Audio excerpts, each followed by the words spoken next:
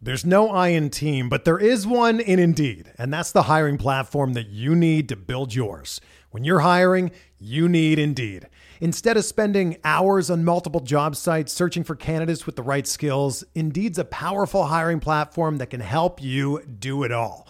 One of the things I love about Indeed is that it makes hiring all in one place so easy because Indeed does the hard work for you. They show you the candidates whose resumes on Indeed fit your description immediately after you post so you can hire faster. Join more than 3 million businesses worldwide that use Indeed to hire great talent fast. Start hiring now with a $75 sponsored job credit to upgrade your job post at Indeed.com/Blue Wire Sports. Offer good for a limited time. Claim your $75 credit now at Indeed.com/Blue Wire Sports. That's Indeed.com/Blue Wire Sports, and support the show by saying that you heard it on this podcast. Indeed.com/Blue Wire Sports. Terms and conditions apply. Need to hire? You need Indeed. Okay, got it. And welcome back, everybody, to another edition of Benched with Bubba, episode 51. Tonight, we're going to do some more fantasy football draft prep. And to do that, we're going to get a member of BigGuyFantasySports.com to join me. You can find him on Twitter at Bob_Lung. He's known as Mr. Consistency. Bob Lung. How you doing tonight, Bob? Doing great, Bubba. Thanks for having me on. It's a pleasure. It's getting pretty exciting here. This is a big weekend. I think they call it National Draft Day. So that's tomorrow, and I've done a ton already. Got a few this weekend and a ton next weekend. So just excited. Obviously, this is a big time of the year for all of us. Yep, big weekend. Like you said, I've done a few as well, but I got my long-time home draft, live draft tomorrow, and it is that weekend. It's time to go. So, and those are the best. I don't care what anybody says. Those are the best. When you have all your friends and you can trash talk, and you got the the alcohol flowing, the drinks flowing, the food, and that is the best. I mean, and I tell people, they're always like, "Do you play the daily and all that kind of stuff?" And I'm like, I dabble in it, but I go, the whole reason fantasy football was created was for those kind of leagues. They've made this into a little bit more of a legalized gambling concept with that, but the whole idea of fantasy football is the camaraderie, the competitiveness, the pride, the trash talking. That's what's fun. That's what makes it the best. And so, I always hear that, well, which leagues do you want to win? Which ones do you not or not? I'm like, first off, I want to win them all. I never got into this world to just do okay. But yeah, I think that's the best. I mean, I don't care what anybody says. You can win money and that's all fine and good, but man, there's nothing better than, trash talking your buddy about beating him in the finals or something and get to do it for a whole year. Oh yeah, no doubt about it. It nothing beats, like you said, you got the food, the drinks, the guys you can see face to face when they're trying to draft. You can get in their heads. It's a whole different atmosphere. And like you said, do you do auction or snake? This is just snake. Okay. If we try to auction with that group by the end of the draft, we might never finish. Well, and that's what we do. We've done auction for years, and there's just nothing better than that. I mean, and it is exactly that, man. You think you got a guy you snuck through for a few bucks, and all of a sudden your buddy, just goes, how about I'll take him for 7? just as somebody's going 7. And you just hear the F-bombs and the screaming and the language. That's the best. Like you said, that's just, and then or somebody brings up somebody that they thought they were going to sneak through and somebody steals them. They only have $1 or $2 left but somebody else has 3 and they steal them away and they just get all angry. Oh, that's the most fun. And we still do auction, but we kind of, because so many people have moved away, because we have 8 out of our 12 original people from 1985 when we started it. So we do it online now, but there's still a chat room there for trash talking and, screaming and yelling in a chat kind of way, but it's still fun. No, that's great. And I started doing auctions recently in baseball a couple of years ago, and it is a whole different atmosphere. Like I tell people, if you can do an auction, do it. It's amazing. It's a totally different mind game. It's like playing chess out there. It's fun. It's a lot of fun. Before we get going, why don't you let everybody know where they can find your info, as you have magazines, websites, articles all over the place. All right, so here we go. So again, BigGuyFantasySports.com is the site where you can get everything related to fantasy football consistency. You won't find another site that has this much detail information when it comes to the consistency of players. I've been doing this for 15 years now. My book, The Fantasy Football Consistency Guide, this was its third year. I'm honored to say that it was chosen by Cheat Sheet War Room, who does an annual review of all magazines, both printed and online. And mine is in print. You can get it on Amazon if you want it in print copy. But it was chosen as the best magazine of the year. I was shocked. I was humbled, but honestly, I was really excited about it because after 15 years of putting this all together, you know, sometimes I've thought, man, am I the only guy that gets this and understands and thinks this is good? But honored that they thought that and picked it as the best magazine of the year. Also find me not only, of course, on the site with my articles, but some of my articles, I've written some stuff for Sporting News recently. Fantasy Pros has the perfectly consistent draft by pick. So if it doesn't matter where you're picking from, it will help you from that position, tell you how to pick not only a good points draft, but also a very consistent draft in the players that I chose, because I combine their mock draft tool and my tier draft list that you can get on the website with the magazine. That gets updated every day now through the season or through the preseason here for draft day. So if you're listening to this and you're drafting tomorrow or next week, or you need a panic, you can get on the site, buy the consistency guide, get the Excel tier draft list with it. It'll help you guide you right through the draft, as well as which players to pick at each spot. So that's helpful if you're either new to the world or you're just a little bit behind in your prep. We can help you out with that. And I'm always available by email, bob@BigGuyFantasySports.com. And so if you got a draft question or keeper question, certainly hit me up. And then, as you mentioned, on Twitter as well. I think that's everything we had talked about. So a lot of stuff to get in, but just kind of want to share everything what's out there. And, you know, if you're kind of new to how important consistency is in fantasy football, I'm here to help you and here to just add this tool to your arsenal. I always say I'm the fries to the Happy Meal. There's certainly big sites out there that do a lot of great stuff, a lot of information. Add a little consistency to your draft and to your team management. I guarantee you're going to do better in the long run. And I love that philosophy because I'm a big baseball guy, and I play a lot of football too, but baseball I would say is my better of the two. And that's been my model for years in those leagues is, you know, get your studs, get your early round picks, sure. But I'm all about after that. I want guys I know are going to usually have a great track record of being healthy. They don't jump off the page all the time, but they're consistently putting up the production week in and week out that you want, like in football and baseball.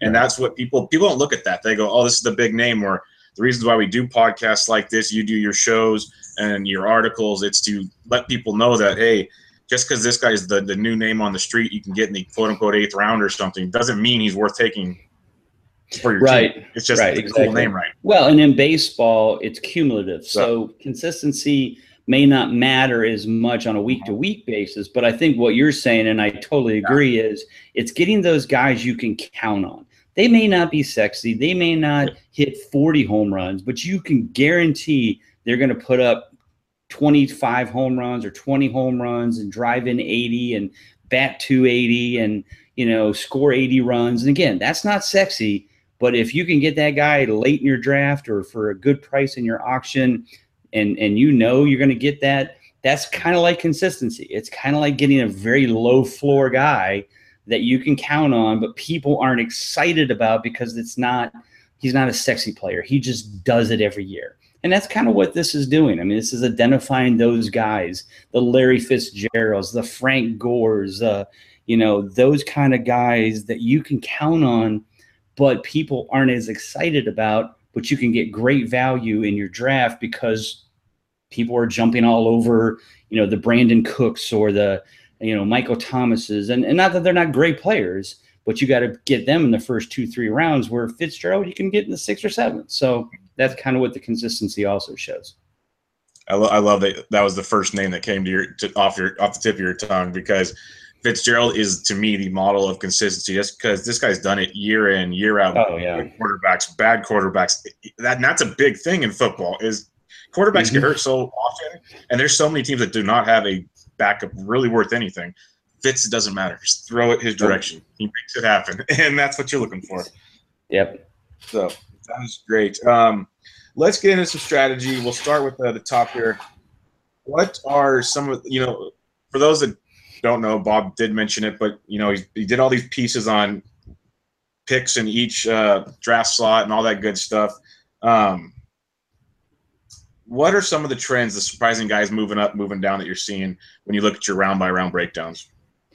I think right now the guys that I'm seeing that are really moving up and down quickly are the guys that, it's so funny that people will say the preseason doesn't matter in the NFL.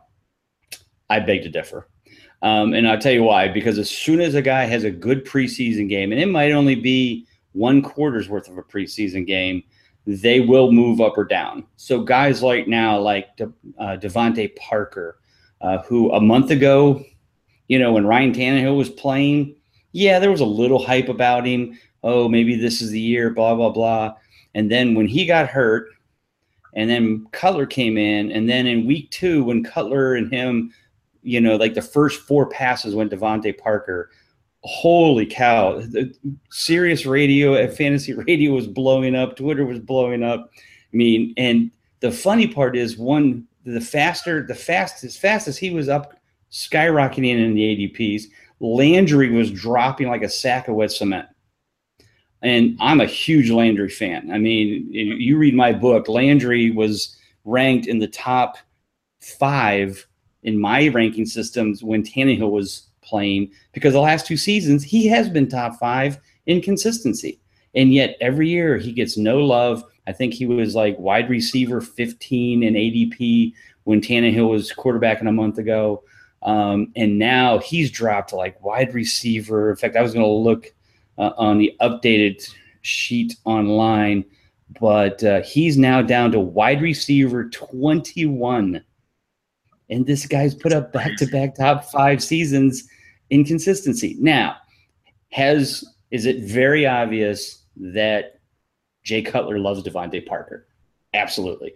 Am I drafting Devontae Parker now in more drafts that I'm doing now than I did a month ago? Absolutely. Why? Because you got to go where the production is going to be. However, the other night, Parker catches the big touchdown. So he has 3 catches for 78 yards, but one of those catches was 72.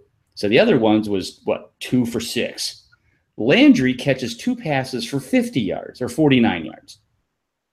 I heard 0 about Landry. Nothing. Didn't even mention him. He got 2 balls for 50 yards. I mean, if he catches double that, if he catches 4 balls for 100 yards, he earns a clutch game, and that's what he does. He catches balls and he gets yards because he's huge after the catch.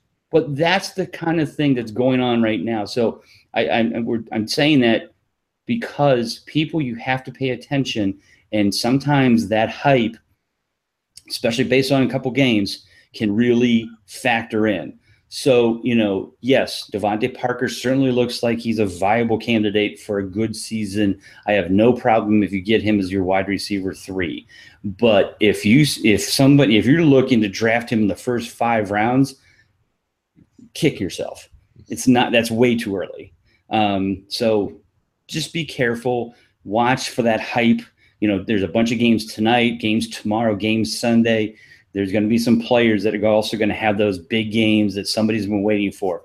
If they're rookies, you can almost double the hype, which always cracks me up. Like, oh, look at, Dalvin Cook, and well, that's great. But if you read my book, you'll know that since 2010, less than 8% of the rookies drafted in the first 4 rounds at the main positions of quarterback and wide receiver, et cetera, have earned over a 60% consistency rating in their rookie season. So last year there was 4 of them: Michael Thomas,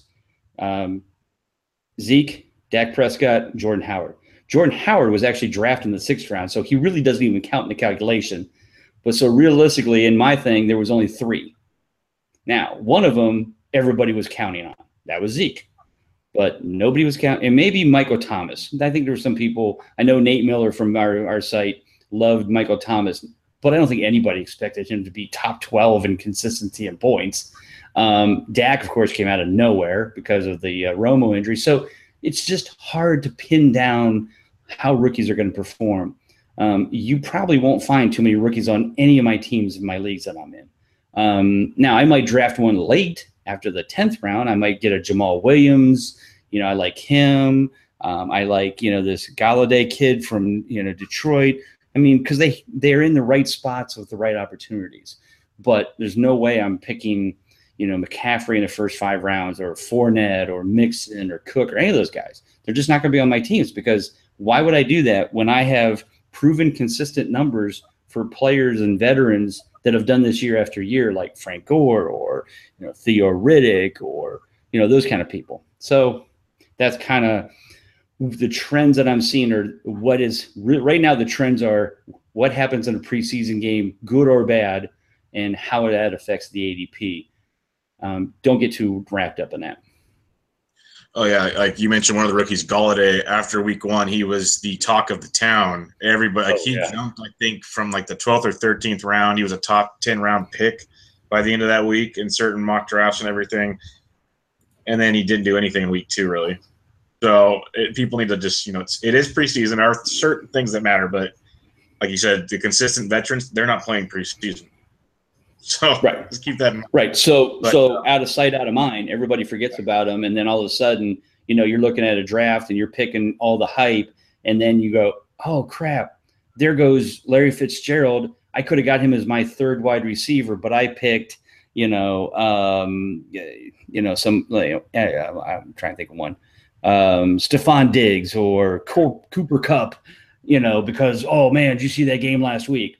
Don't be stupid. You can get Cooper Kupp in the 10th or 12th round.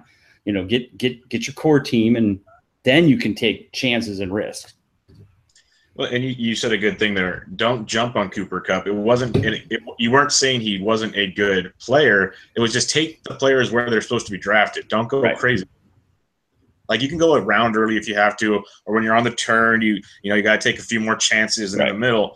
But it's the hot name. Don't go crazy. And like a guy like Kupp in the 12th round, don't go taking him in the 6th round. Like, just don't be stupid.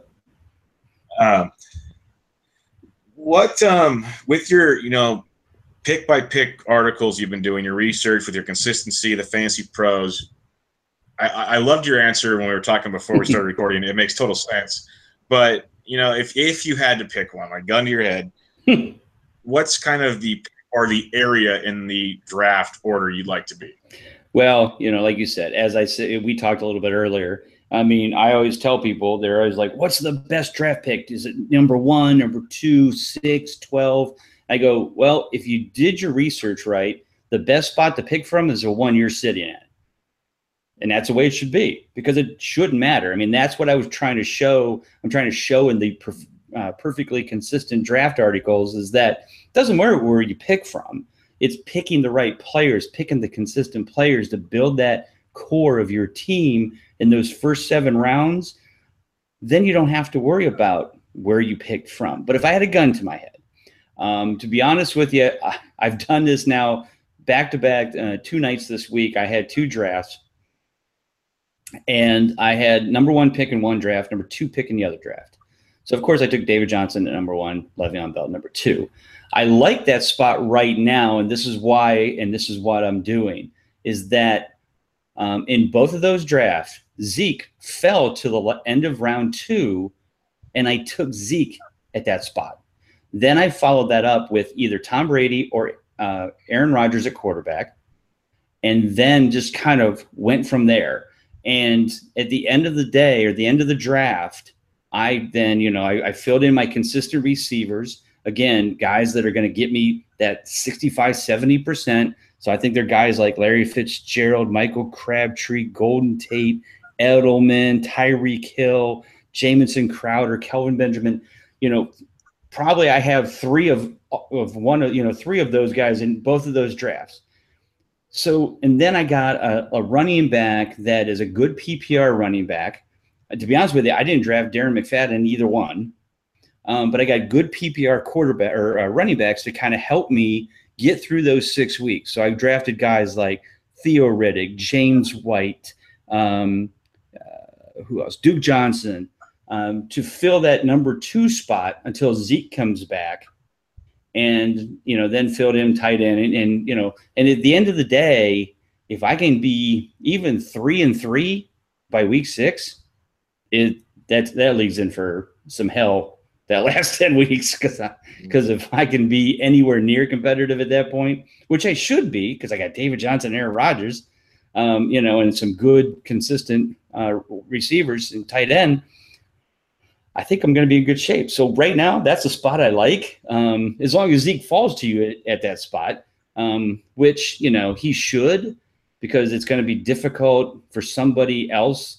They're not going to take Zeke at the turn at 1 and 2, because then that makes Zeke their first running back, and you definitely don't want to do that. But if you can get Johnson, Bell, early on like that, and then take Zeke, I think that's going to be a lot of fun. Oh yeah. That just sounds like, if, like you said, if you can make it work where you can at least be 3-3 or something at that point in time, it's going to be scary when you basically had what would have been the 2 of the top 3 picks in the draft on your team for the rest of the season. That's pretty crazy. We kind of already hinted on, players slipping, going early, draft stocks moving around. If you had to just pinpoint guys, like maybe 1 or 2 guys that have been dropping that you don't understand why, maybe it's the out of sight, out of mind, that you're still, besides Jarvis Landry, obviously, that you mentioned, are there some guys like later round guys that you're still like, let him drop, I'll take him later? The one guy that's really surprised me is Dak Prescott. Dak Prescott last year was top 5 in consistency at quarterback at 75%. He was up there with Drew Brees, Brady, Matt Ryan. I thought for sure that there was going to be so much love for Dak that he was going to be drafted in those similar rounds, first 5 rounds, first 6 rounds this year. I thought for sure Dak is going to be drafted that high because of what happened last year. Now, this even happened before before the Zeke suspension, that he was being drafted that poorly. Since then, he's still down there. I've watched a couple of the games, preseason games when Dak has been on the field. He hasn't lost. I mean, in fact, if anything, I think he looks better right now. Him and Dez are a freaking machine. If you've watched the series when those guys have been on the field at the same time, I mean, it's like they're just unstoppable. And so I've been drafting Dak as my backup after getting, a Rodgers or a Brady or whoever, if that so be. But, and I'm not saying that you're going to wait and pick him as your number 1, but if you do, take a high draft pick like Breeze or one of those guys, take Dak in the 12th round or whatever, you get your backup quarterback. You may end up, if you start off a little slow, you might be able, and you see that Dak is performing well, trade off Brady or Breeze or somebody for something that you may need. Maybe you need a back, maybe you need a good wide receiver 2 or a good, running back 2. Trade them off. Roll with Dak because he's going to be throwing the ball a lot. Even when Zeke comes back, that's just going to make it even easier for him to throw. So he's a guy that I just have been stunned at where he's been all year.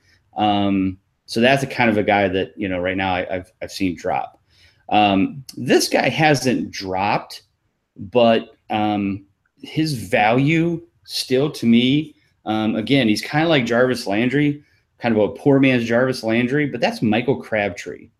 If you look at the book, and it's in most of the articles that I've wrote, Amari Cooper is currently at wide receiver number 9, 19th overall. Michael Crabtree is wide receiver 22, 47th overall. Last 2 years, both seasons, Michael Crabtree has had more points in fantasy and higher consistency rating in fantasy. But there is no love for Michael Crabtree. And it just dumbfounds me. I guarantee you I have him on 90% of my teams. And usually as my wide receiver 2 at minimum, sometimes at 3. And this guy's putting up 70% consistency back-to-back seasons. And yet Mari Cooper is being picked wide receiver 10. And so there's another guy right now I think that's great value. And Golden Tate's down there as well. He's at wide receiver 23, 50th overall. And he actually matched Crabtree's numbers last year, which, again, is better than Amari Cooper's. And, again, no love for him whatsoever in a PPR format. It's just taking candy from a baby in my mind when those two guys are sitting there later in the drafts, like after I do the Zeke move and then get Crabtree and Tate in the next turn and then get Fitzgerald. I mean, it just makes me smile. Yeah, no, that's pretty crazy to get consistency, like you said, like that. And I'm assuming you'll think pretty similar here. When I was doing my NFL 10s and my mock drafts, the NFL 10s were kind of like my mock drafts at times because it was easier that way. Running back position, it just drops off so fast to me. That wide receiver, especially for number 2s and number 3 receivers, even your backup wide receiver for bye weeks or whatever, it's so deep. Right. I don't know how you feel on this guy's. Some guys love him, some guys hate him. But even a guy like Mike Wallace, I know if Flacco's not there, it's not as lovely. But he could be huge as a 3rd or 4th receiver, and you get him in double-digit rounds. Oh, yeah, way late.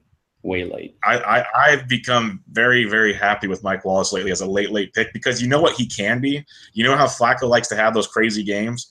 At the same time, you also know how Wallace can disappear. So it's just it's a weird one, but those are the kind of flyers that I kind of like to take late. Right, and I totally agree. It's those kind of risks that you can take late when you can not necessarily throw consistency out the door, but you can. It doesn't really matter as much. If you have a good core 7 and you have your starting quarterback, running backs, wide receivers, tight end, then you can take all the flyers you want. You can draft rookies. You can draft Mike Wallace's. You can draft Deshaun Jackson. Well, not Deshaun Jackson's. Jeremy Macklin's, Kenny Stills, Chris Conley's, Tyler Lockett's, Cole Beasley's. Those kind of guys that, if somebody gets hurt and they move into a wide receiver 2 spot, man, they could put up some decent numbers as your flex player. That's when you take the chances. Like I said, Mike Wallace, consistency-wise, marginal. But when he's big, he's big. And when Flacco goes off, he's going to be the benefit of it. And, no, I totally agree with you on that. No, and I'm glad you also said that was the consistency is huge, like you said, for your core. For your guys you're going to go to battle with pretty much every week. That's when you take the gambles, like you said. So if these guys all of a sudden, Matt Ryan last year, like you're talking about Dak, Matt Ryan last year was a late top 12, top 13, 14 league quarterback. He finished 3rd, 4th overall in the quarterbacks. Yeah, just crazy. And that's the kind of things you gamble on them late, like you said, that you can trade a Brady, and it opens up so many doors. It's pretty crazy like that. Let's get into some actual draft talk. As you said, you did 2 drafts this week. You've been doing a bunch of them. Obviously, Johnson Bell. It seems to be going a lot more Johnson Bell 1-2, Johnson first. What are kind of the common things? Are you seeing a lot of you've seen a lot of teams do approach, or you see more wide receiver early, quarterback early? What are you seeing early on in the draft? I mean, in your typical standard PPR, 4 points per passing touchdown. which is most. When you get into 6 points for passing or 2 quarterback leagues, it all gets real messy. Quarterbacks just start moving way up, and for good reason. But let's just talk about if you're in your standard 12-team, 4 points passing PPR format. I mean, David Johnson, Le'Veon Bell 1-2. I have yet to see Bell go 1, and it's funny because I'd be okay with that. I mean, last year, while Johnson was the first guy over 400 points in a fantasy football season PPR as a running back since 2006 when LaDainian Tomlinson did it, Bell was on pace to beat him, but he missed those games. So don't think that Bell is that far behind. A lot of people are like, oh, there's a huge gap. No, there's not. Consistency-wise, Bell was perfect 12 for 12. 2 years ago, he was a perfect 16 to 16. Johnson was 15 out of 16, so he was certainly very good. But those two are a lot closer than people should give them credit for. After that, I've seen mostly a stretch of I mean, obviously, when Zeke was not suspended, he was going third. But right now, I pretty much have seen a core of about 3 or 4 wide receivers go right after those two. Antonio Brown going third, that's an absolute. Again, nobody has been more consistent over the last 3 years than Antonio Brown. He should go third. Anybody who says Beckham, Jones, or anybody else is not reading my book.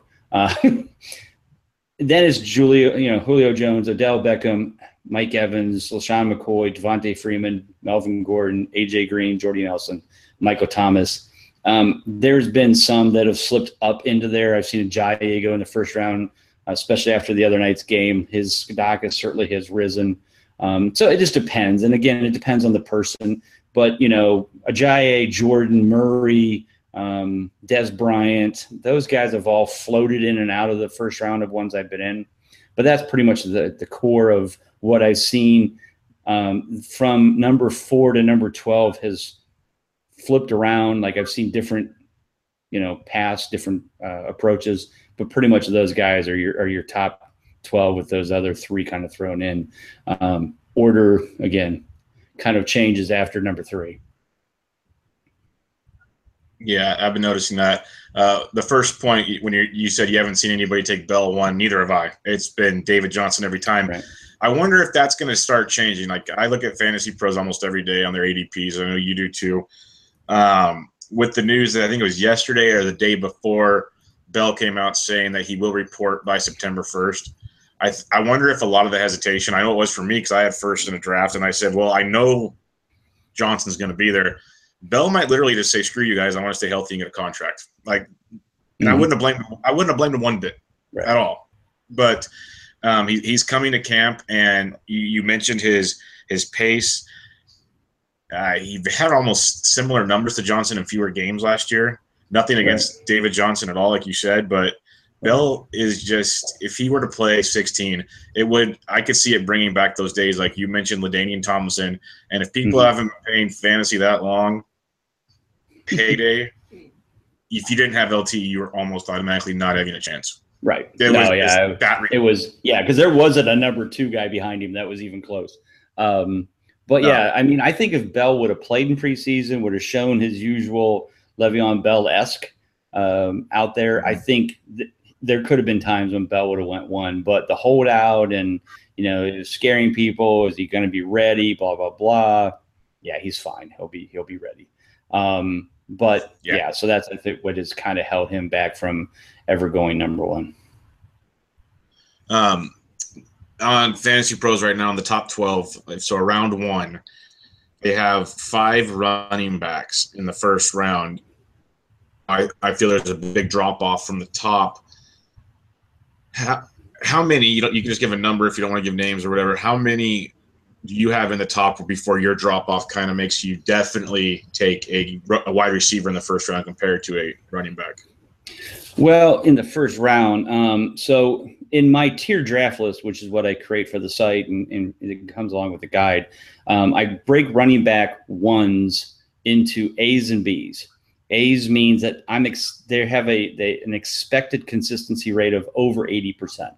I only have 4 of them, and that's David Johnson, Le'Veon Bell, McCoy, and Gordon in that order. Those are, in my mind, are the only 4 I would take in the first round. That's my opinion. Now, Devontae Freeman is ADP is 8 overall and RB 4. So I have him as number 6 because I have him after DeMarco Murray. Now, I know a lot of people are like, oh, how can you put DeMarco Murray up there? Oh, Derrick Henry, blah, blah, blah. Well, yeah, you know what? He was top 5 last year with Henry there. I think nothing will change unless Murray gets hurt. Yes, Henry will still spell him occasionally. Will still have his touchdowns, and he'll still freak people out that, you know, Henry is going to be a god, and he will be at some point when he gets the time. But that, you know, that team saw last year that, you know, Murray's the man. Just no question about it. Henry will be the future, but Murray's the man. So right now I have Murray ahead of Devontae Freeman, and I would not take Murray or Freeman in the first round based on the quality of wide receivers consistency-wise that can round out that top 12. Because I have 6 wide receiver 1As that, you know, basically with those and the other 4, there's 10. There's, you know, so there are some wide receiver 1Bs or RB 1Bs that could fit in that top 12. But right now, you know, I don't have them in that manner. So. Okay. For your consistency ratings, and maybe you detail this in your book or your tiering or one of those things. If a quarter or a running back like Freeman, for instance, who has Coleman, if they have, I'm not saying like it's a timeshare per se, but they are almost in a timeshare. If a running back's in a timeshare, does that definitely hurt his consistency, or does it just numbers are your ratings? No, actually, it really doesn't. In fact, Devontae Freeman last year was actually, and I'm looking for the numbers, but I think he was top 15, even with, quote, the timeshare that they have. You know, I've drafted Tevin Coleman as my RB2 in a lot of leagues, and I don't have Devontae Freeman. I mean, I wouldn't do them both, but yeah. So Devontae Freeman last year, he was actually ranked 8th. He was tied for 8th at 69%. Or that was Devontae Freeman, who was tied for 8th. So Tevin Coleman was 16th at 62%, or tied for 15th. But if he had one more clutch game, he would have been actually in the top 12 at 65%. So, you know, I feel like Coleman will continue to do well in that system.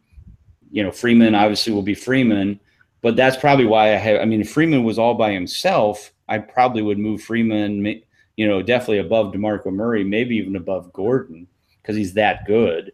But, you know, definitely Coleman would be a good handcuff, but he's going pretty high to be a handcuff. But if you can do it, you pretty much have the best of both worlds there if one of them goes down due to injury. Okay. I know I'm kind of jumping around, but as you talk, it brings questions to my mind here. It's fine. It's always a question I have for people because it differs a bunch, and you just said the magic word there, and handcuffs. How much do you look into handcuffs for guys? Because it seems nowadays it's more of a timeshare than a handcuff, but you mentioned DeMarco Murray. Well, obviously Derrick Henry is the handcuff. There's no ands, ifs, or buts about that. There's other situations like that. How much do you focus on that? It all depends on the quality of the handcuff that you have. In my opinion, there's really only 2 that I care that much about, and that would be Coleman for Freeman and Henry for Murray.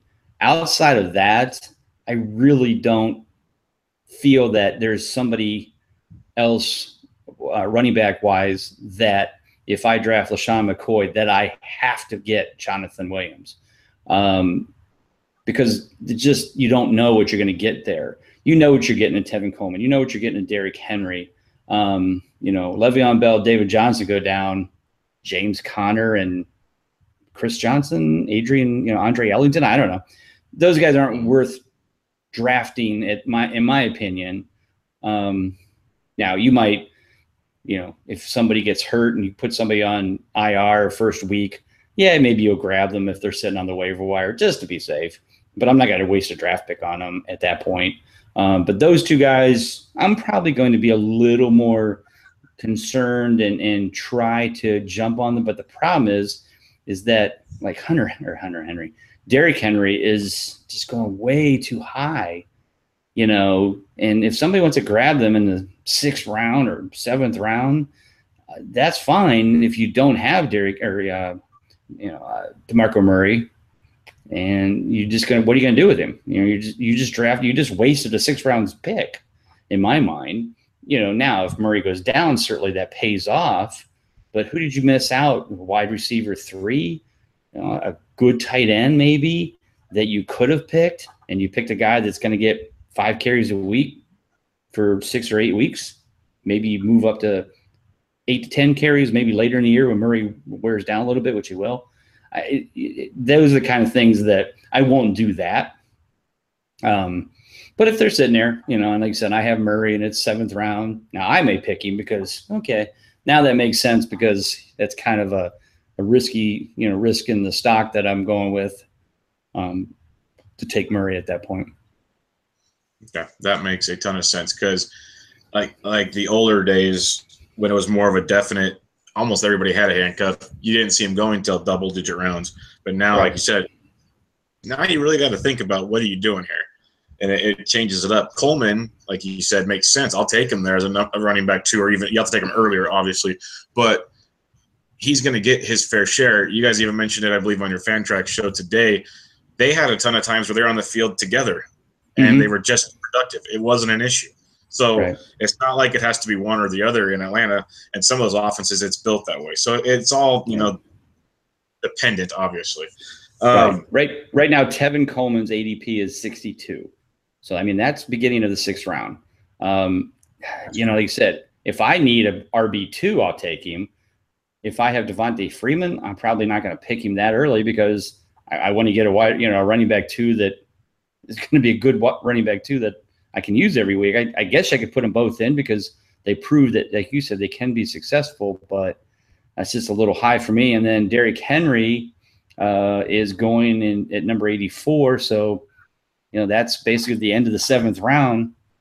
Again, Frank Gore is going at 85. Well, I'd much rather have Frank Gore and his 70% consistency from last year as my RB2 than to take a handcuff that I'm not going to use. So,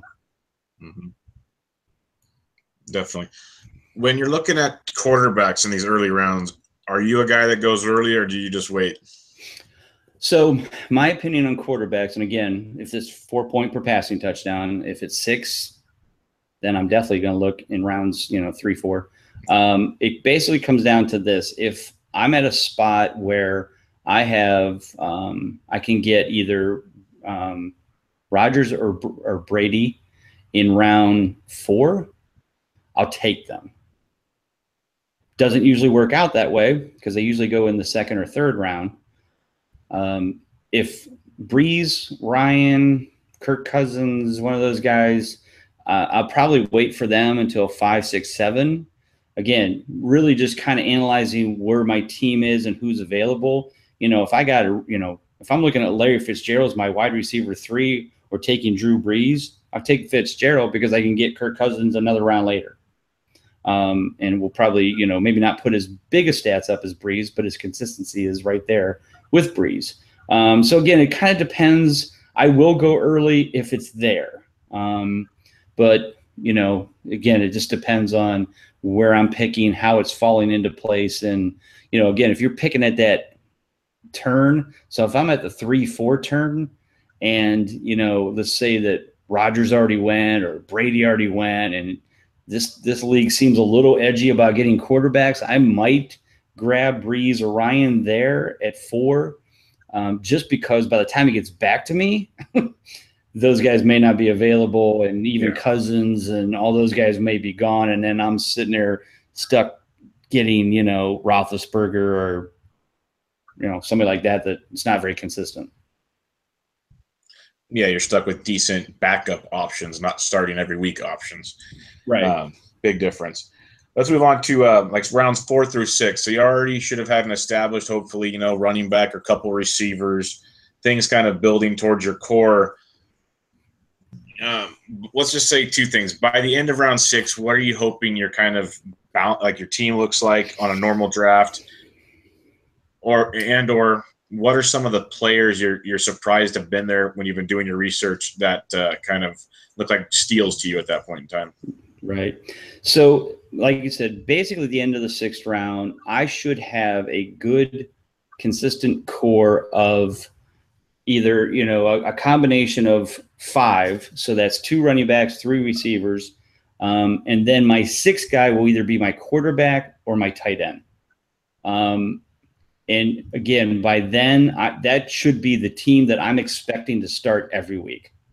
I'm not going to do the pick 5 straight wide receivers to screw up everybody else. This doesn't make any sense. People do it, that's fine, or they pick 4 straight running backs, or whatever they do. I think they just do it for the attention, and that's fine.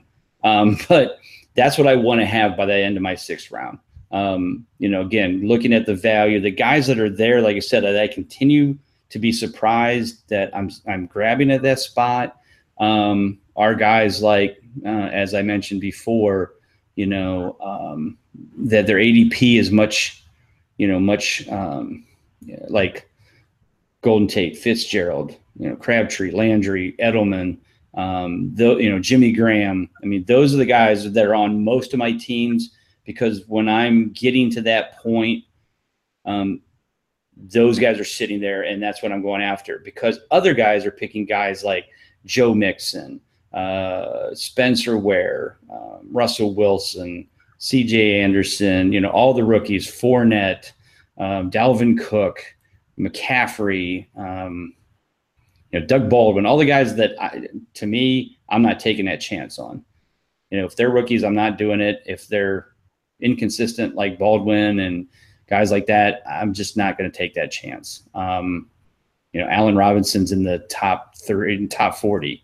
I'm just not sold that Allen Robinson's going to have much production out there, because they don't even know who's quarterbacking. And heaven forbid, they're picking Chad Henne right now. So that's scary. I don't know if you watched Chad Henne throw the ball in the back of the helmet last night in the game, but a little concerned about his accuracy, unless you're aiming at helmets.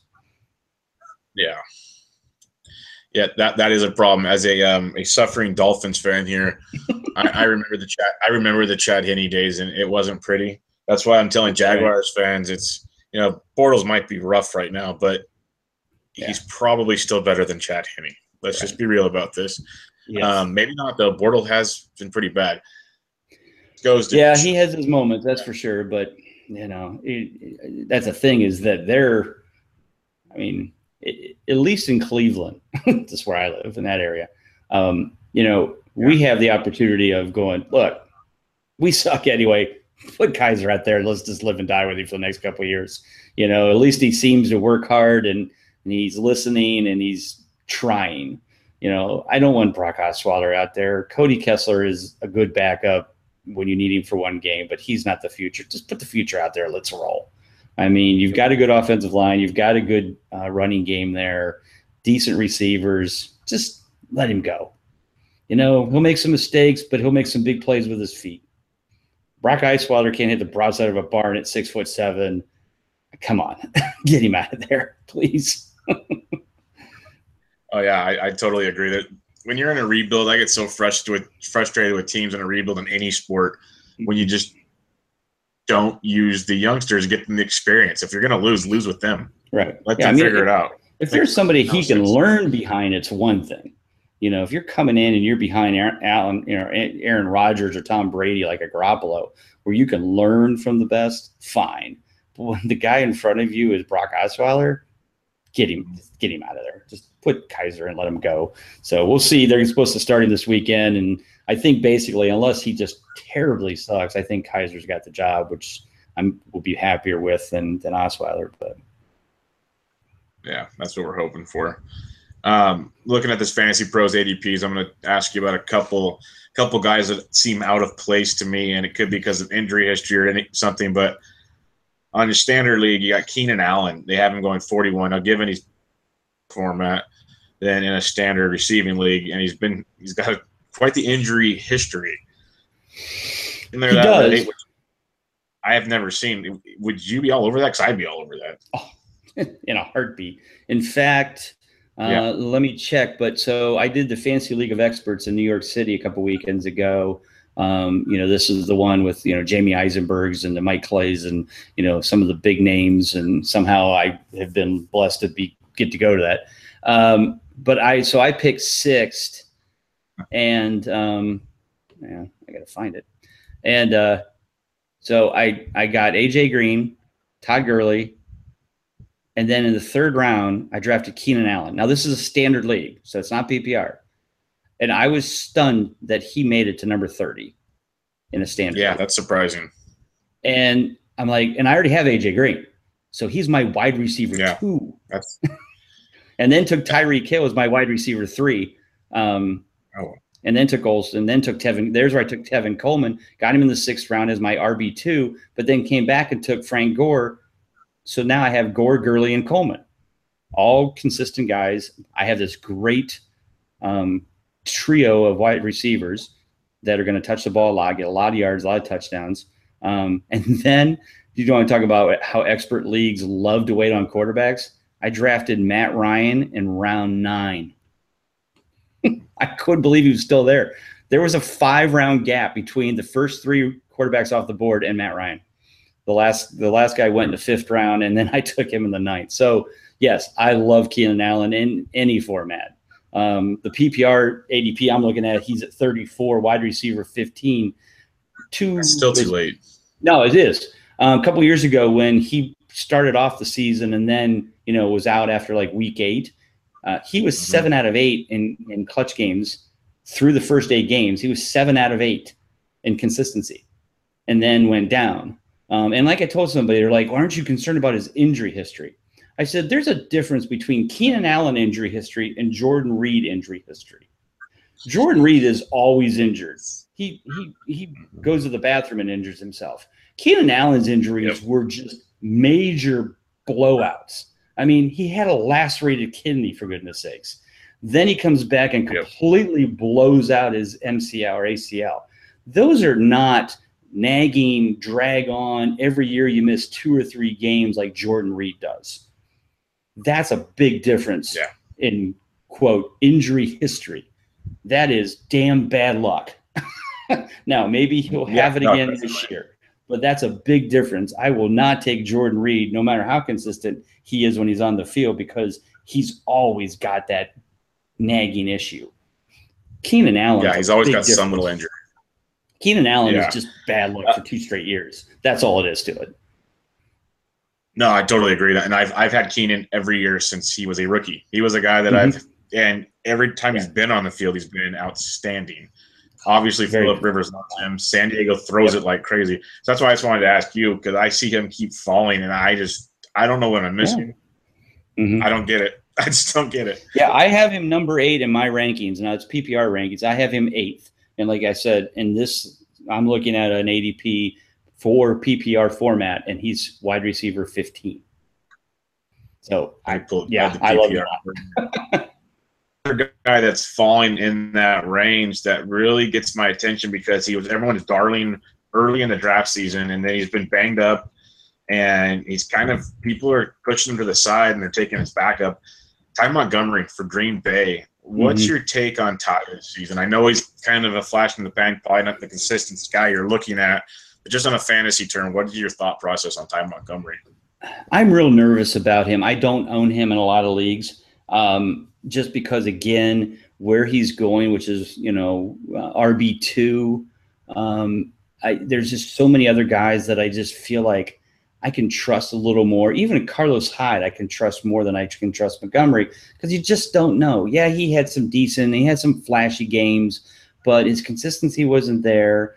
He'll be used more as a guy out of the backfield, I think. Jamal Williams has looked really good in preseason. I read camp reports where they said basically the team is treating Montgomery as 1A and Williams as 1B. Well, if your rookie running back is that close to you, that scares me. They shouldn't be. So, and then he's got, I know he's got the health thing going on. There's just too many factors that I feel like if I'm getting him as my RB2, I'd rather take, like I said, a Frank Gore, Marshawn Lynch, even a Bilal Powell, who, is going to see the ball, touch the ball a lot for New York when they're behind by 30 points at the end of the first quarter. So, I'm just not taking that chance on Ty Montgomery. I may be wrong. I've certainly been wrong before, but I'm just a little scared of him. And one last guy I'll ask you about, we'll move on. You mentioned his name earlier as something, as a guy that's some of the, flashy name guys. Stephon Diggs is that flashy name. He's moving up the list. Everyone claims he was great when he had the shot, but to me, I have to remember Sam Bradford's the quarterback. And so what's your take on Stephon Diggs? Because I don't really want to get to him, but everywhere you turn, he's talked about. What's Stephon Diggs for you? Well, Stephon Diggs, in my mind right now, is too inconsistent for me to draft as a wide receiver 3. Last year, people forget about the fact that the second half of the season, Adam Thielen was more consistent than Stephon Diggs in the same offense with the same quarterback. In fact, there almost was like a man crush between Thielen and Bradford every game. Thielen was getting more targets. Thielen was getting more touchdowns. And if he wasn't throwing to Thielen, he was throwing to Kyle Rudolph. Now, what has changed in the offseason? In my opinion, nothing other than they've got Dalvin Cook and Latavius Murray. So from a passing offense, I don't see how Stephon Diggs all of a sudden is boom. He's up there and he's, ranked higher than Jamison Crowder and guys like that, Devontae Parker. I'm like, he's ahead of Willie Snead in ADP. I mean, all 3 of these guys were very consistent last year in their role. Were solid wide receiver 3s with consistency. And Diggs was like under 50%. So why would I trust somebody like that at this point now? Again, maybe this is the year Diggs finally gets it. Maybe, he does start showing some chemistry. Where Diggs was really good and was actually performing well is when Bridgewater was quarterbacking. Those two had a thing going. But then when Bridgewater went away and Bradford had to come in, Bradford went more to the Kyle Rudolph, Thielen, the possession receivers, because basically Bradford doesn't have that big of an arm. So, Diggs is definitely a deep threat, but he doesn't throw that far. So he was looking underneath more often than not. So Diggs just wasn't getting the ball. So no, right now Diggs isn't on any of my teams. Okay. We'll move on to the next kind of, 30 picks or so. By the end of round 9, I'm assuming you have your 7 to 8 core players, flex, and all that good stuff lined up. How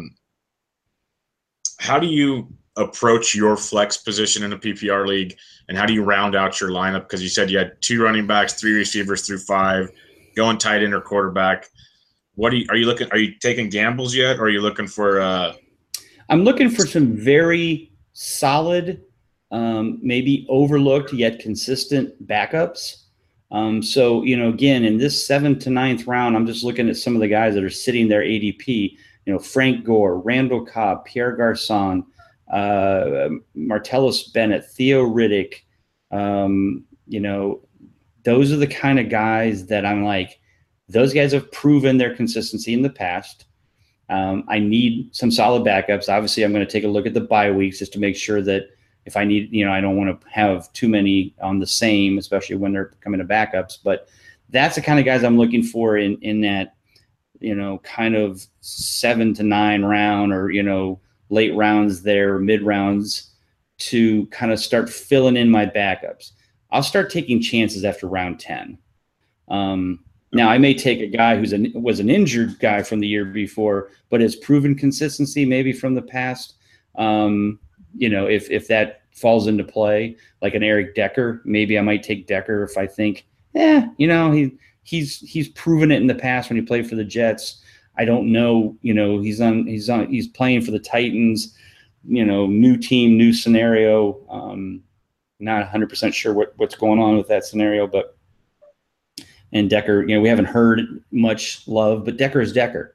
Again, he's a good possession receiver, that I could see Mariota falling in love with, but then he also has Delaney Walker there too. So, kind of hard to tell on that one. But yeah, that's what usually I'm looking for in those areas.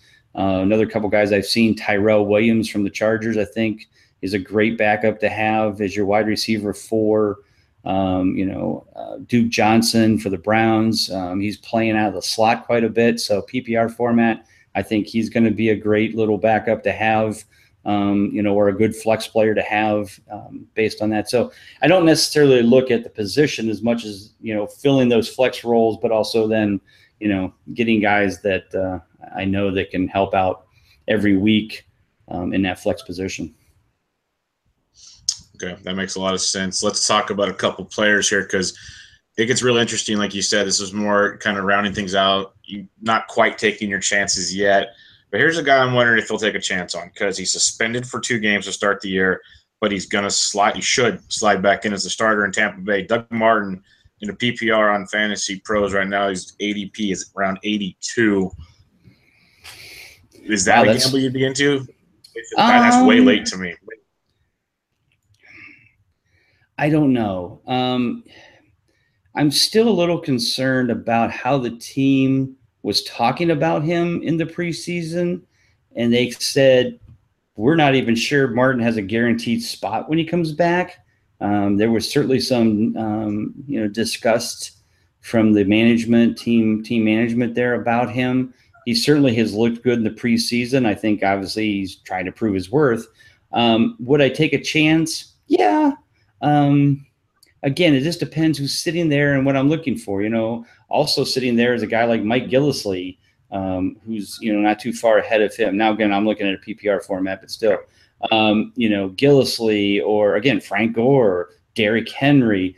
So am I going to take a chance yet? I don't know. I mean, like you said, that you're talking about 7th round, right? 84-ish. So I don't know if I'm ready for that risk at that spot. Now, if I have 2 really strong running backs, then maybe as my RB3, I'm okay. But I don't know if I'm ready to make him my RB2, at 84, which could be when you're picking 7th round or in your 7th round, that could be your RB2 guy. And I'm not sure I want to take that chance there. If he was 2 rounds later, probably. Okay.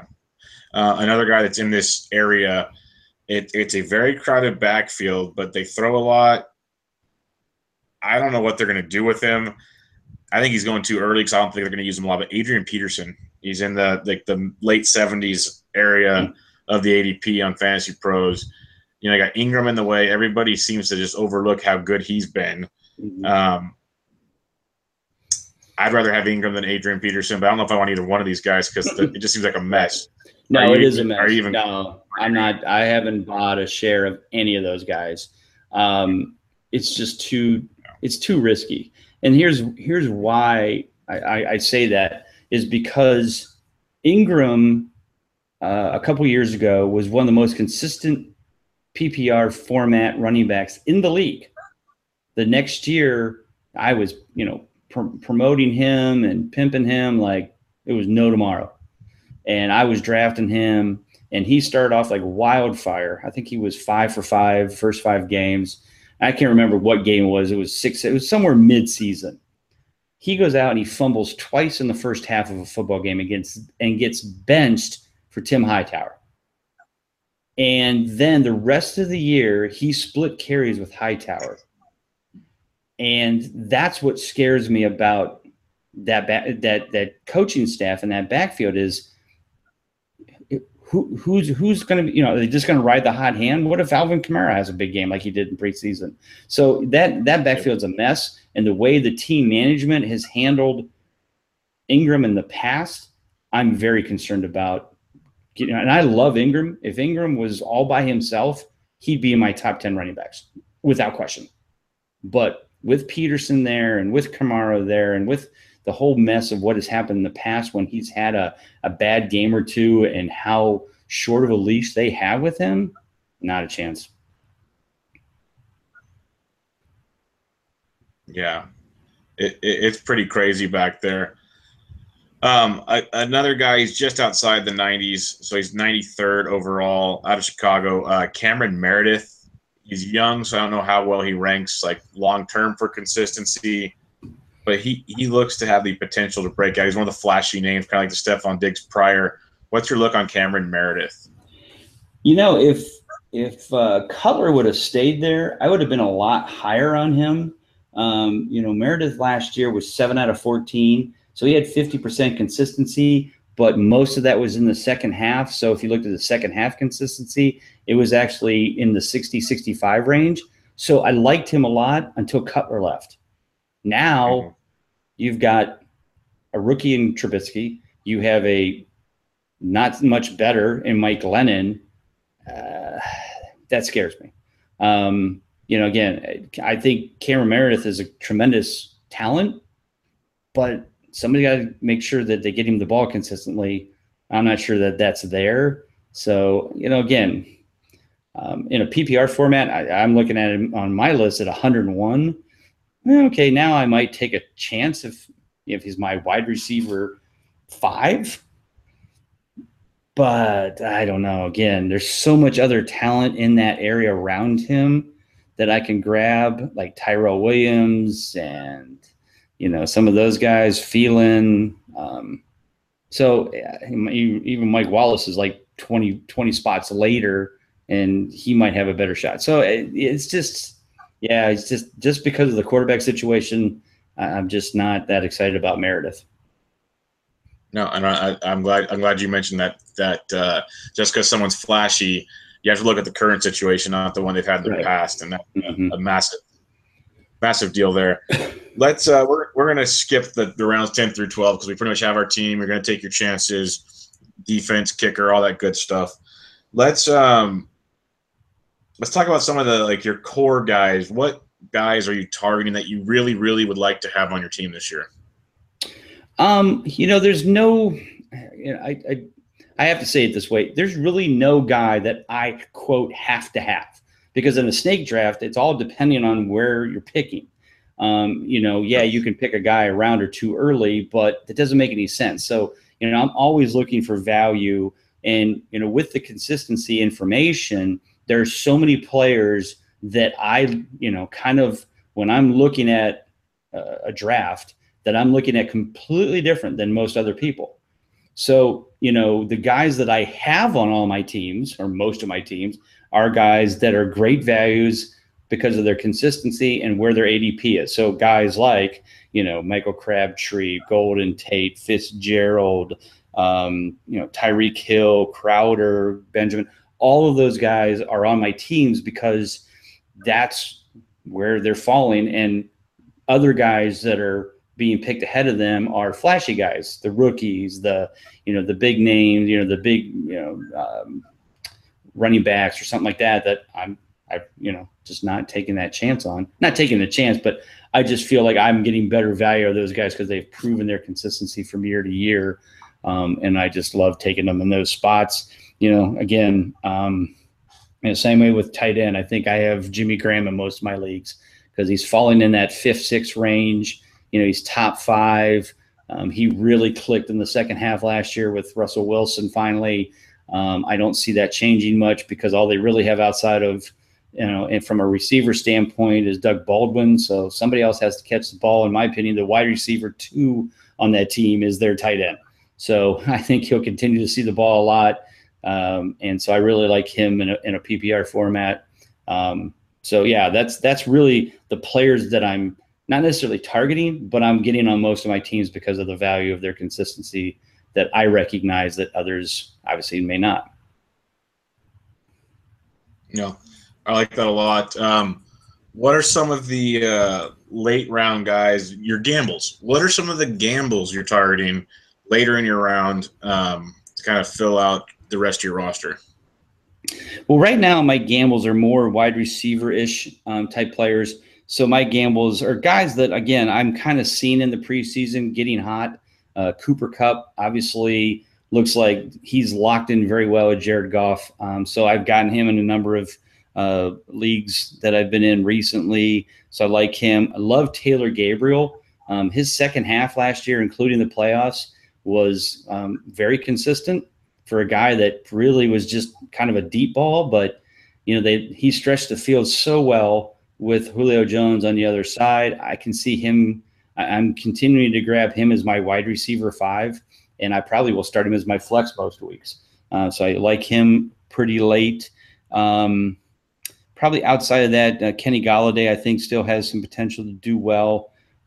Ted Ginn's another guy I've drafted like wide receiver 5 or 6. He's in New Orleans. So you've got Michael Thomas, you got Willie Snead, who's more of the possession underneath guy.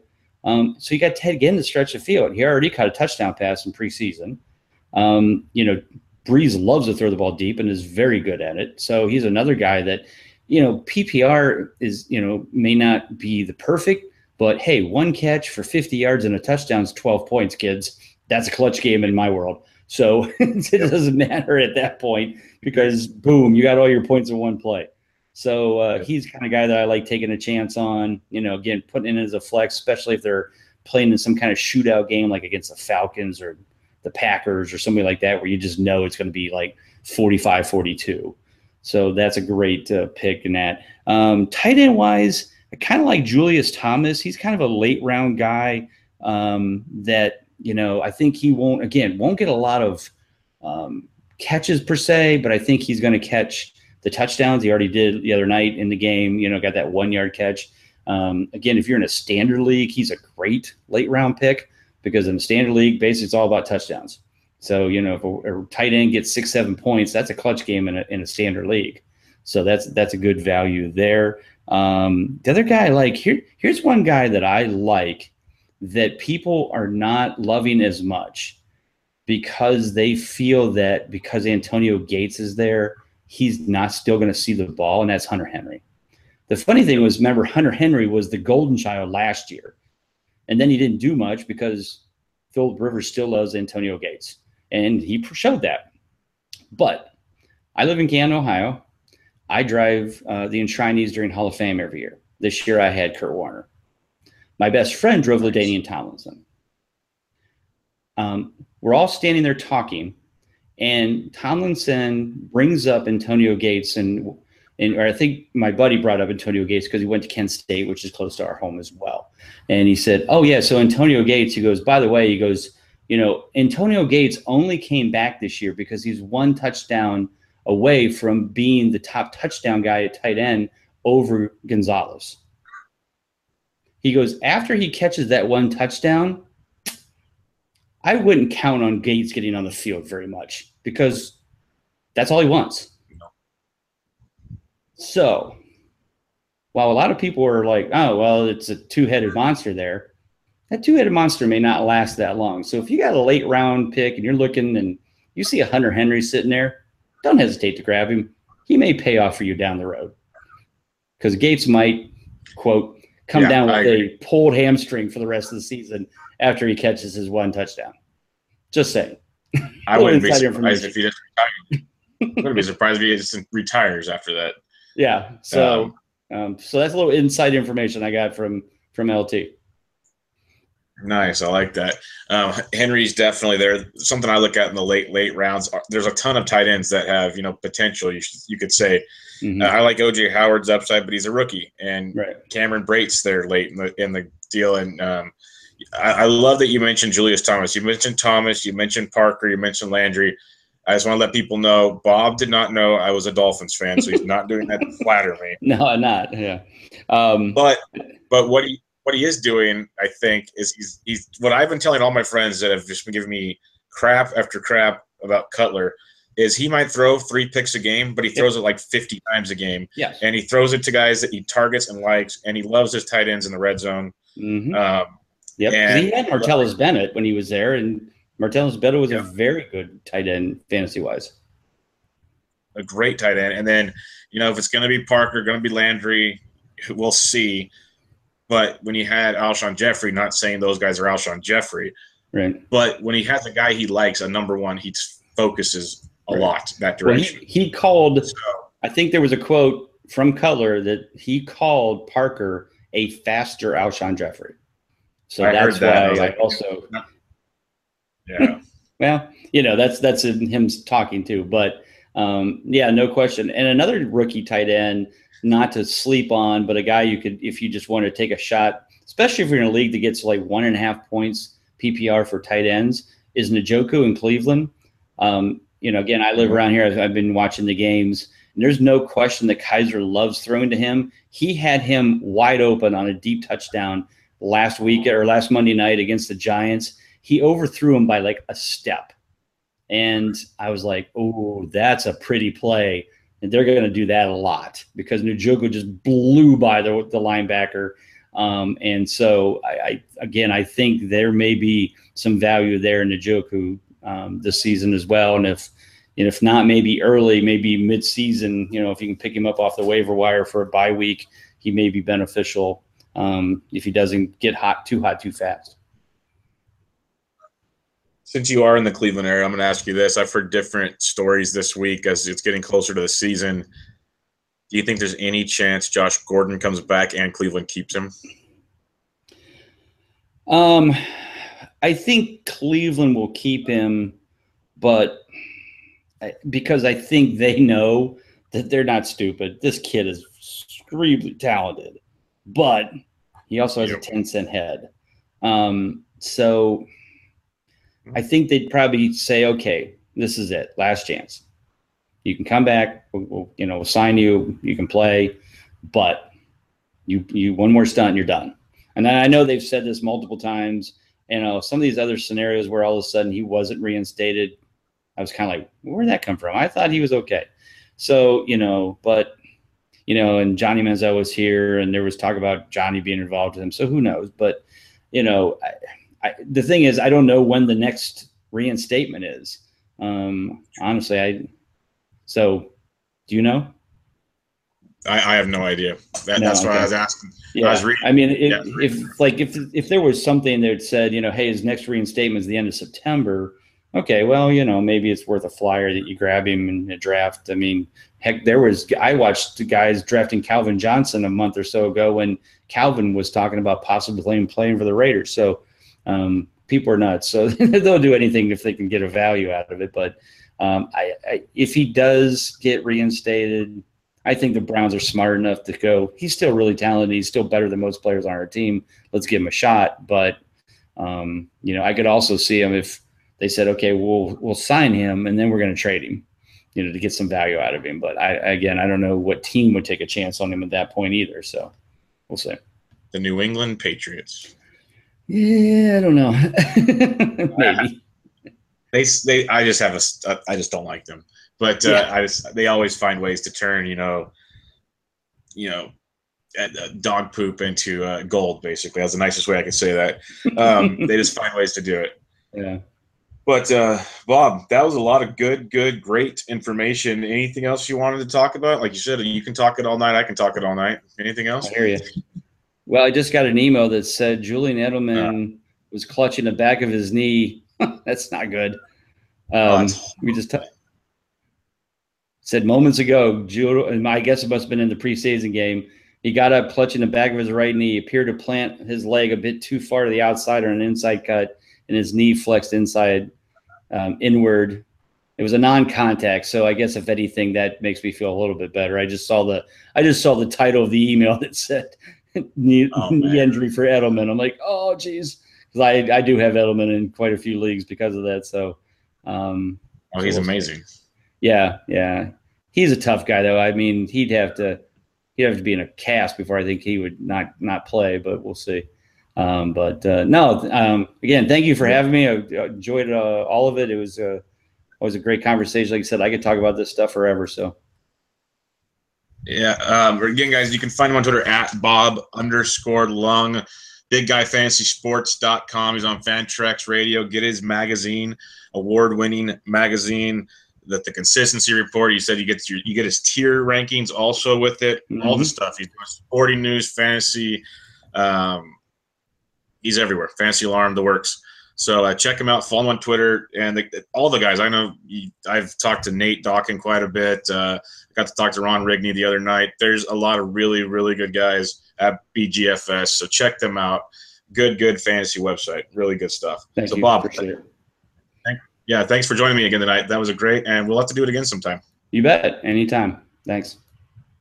And everybody, this was Bench with Bubba, episode 51, talking fantasy football with Bob Lung. We'll catch you guys later.